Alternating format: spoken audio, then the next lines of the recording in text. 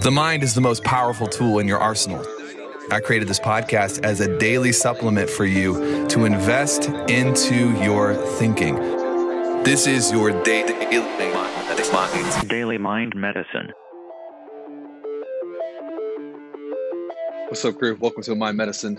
By the way, if you are loving this show, please do me a solid. Do your boy a solid. Leave us a review. We don't monetize this. We don't charge for this. What we do, however, request is that you pay it forward, you help somebody out, and you give me the satisfaction of impacting more lives and helping people with their thinking.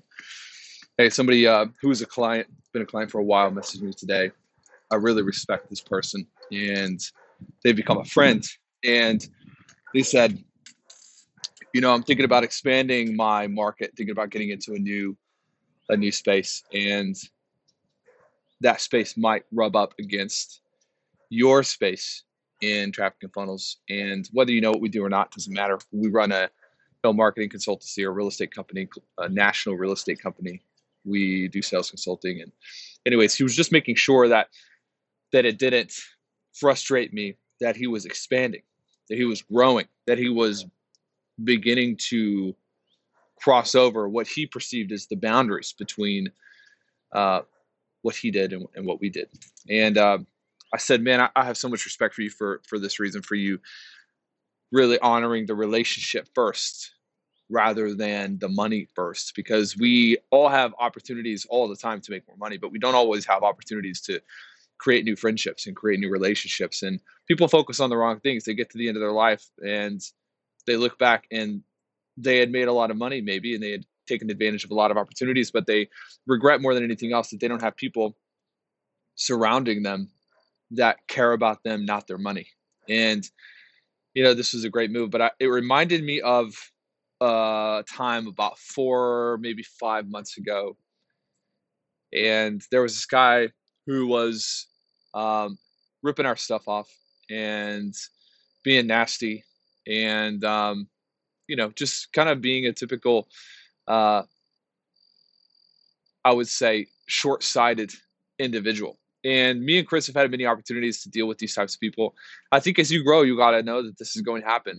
As you grow and you become more known and more seen, your haters they are a percentage, not a number, a percentage. So if 100 people know who you are and 1% doesn't like you, then that's one person. But if 100,000 people know who you are and 1% doesn't like, 1 million people know who you are and 1%, see that this is going to grow. You're going to have to get comfortable being the right person, doing the right thing, despite the opinions of the people in the crowd.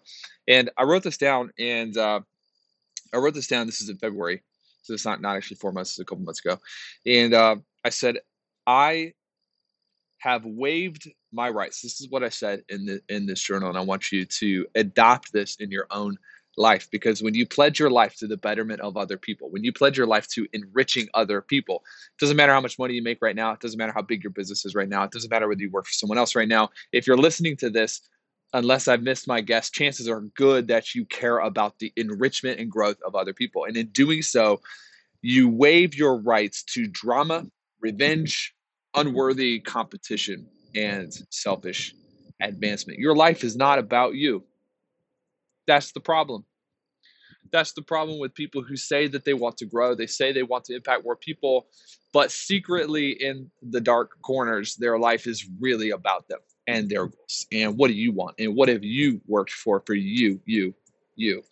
And when you really, truly get to the place where your life is about the way other people feel when they're around you, the people feel big, like they can move mountains? Do they feel big, like they can do anything when they're around you? Or do they feel small? You made people feel small and weak, like they cannot do it. And I have to admit that many years of my life and my career, I was the person who was probably accurate most of the time, but made people feel not very good. And that caught up to me at a certain point. And I've changed, and my life has changed. And the moment that I decided it wasn't about what I could get out of things anymore, it was the moment that things began to compound and explode, and they got big and massive, and things began to take on a new life of their own. And I just wanted to encourage you, and this is maybe a little bit longer, that whatever you are doing, maybe you're in a field that really, you're like, yeah, this doesn't, I don't help people like you, Taylor. I don't help people what they're thinking. People are going to remember not necessarily what you said to them, not necessarily what you did to them. They're going to remember how you made them feel. And that is the most important part of this transaction called service. The people remember you as somebody when they were around you, when they heard your voice, when they listened to your podcast, when they were introduced and confronted with your message. Did they feel like, man, I can do anything, be anything, and I can rise up through any circumstance? Or do they feel like they're being dragged down? And you have to make that choice every single day. A little bit of a longer one today, but very beneficial for you.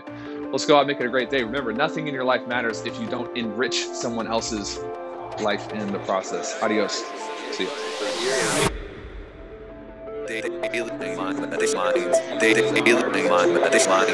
DailyMindMedicine.com